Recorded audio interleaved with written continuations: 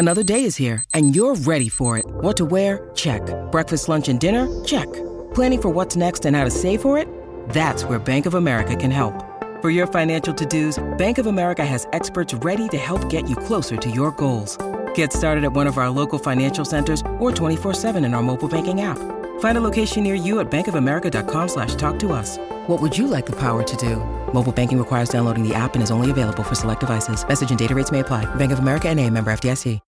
When you need mealtime inspiration, it's worth shopping Kroger, where you'll find over 30,000 mouth-watering choices that excite your inner foodie. And no matter what tasty choice you make, you'll enjoy our everyday low prices, plus extra ways to save, like digital coupons worth over $600 each week. You can also save up to $1 off per gallon at the pump with fuel points. More savings and more inspiring flavors make shopping Kroger worth it every time. Kroger, fresh for everyone. Fuel restrictions apply. Hello everyone. The clip you're about to hear is from one of our exclusive Patreon episodes on a recent horror release, and just like all of our other episodes, it might include major spoilers for said horror release, so don't listen to it if you haven't already seen it. You've officially been warned. And if you'd like to hear the full episode, just head on over to patreon.com/horrorqueers and subscribe today. Without further ado, here is your exclusive Patreon clip. I actually did not hate this movie. Dare I say, I know. Look, this is a Meg 2 situation where having rewatched the original literally just like right before going to see this one in theaters, putting them next to each other, I walked out of this like, you know what? I had fun. Okay. Well, Trace, refresh people's memory, because obviously, yes, folks, we do have a whole mini-sode where we rank the, at the time, entire Conjuring universe, film by film, and I believe, if I'm not mistaken, we both had The Nun at the bottom of our respective lists, did we not? Yeah, I think it was a race to the bottom between The Nun and Annabelle. Yeah. Now, I don't think this is an Annabelle creation style, like, improvement over the first film. Okay. I think it's messy. There's way too many characters. It does not need to be nearly 2 hours long. No. I do think Chavez is getting better at staging like jump scare. I mean, because look, here's the thing too. This is also just we're moving from jump scare set piece to jump scare set piece with rules that make not a lick of sense. No.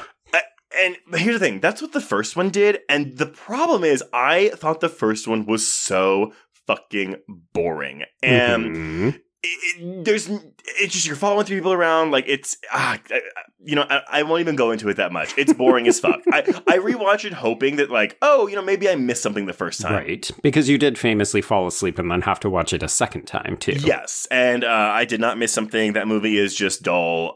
Nary a redeemable quality. I think the production design is really good. The fog budget did not go to waste. There's a cool snake bit that I think is kind of neat, but honestly, it's kind of a ripoff of a bunch of other better, and sometimes not even that much better movies. Right, yeah. I remember enjoying the climax with the blood facial.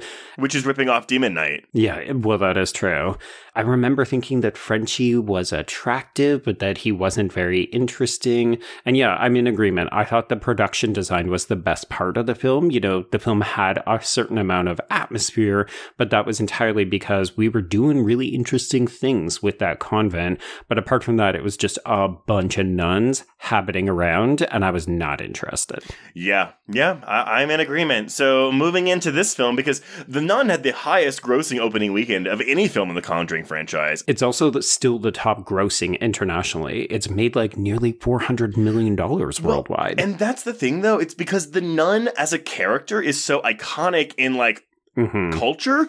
The thing is, though, she has very little screen time in that first movie. And while they give her more to do in this sequel, I still don't think they really know what to do with her.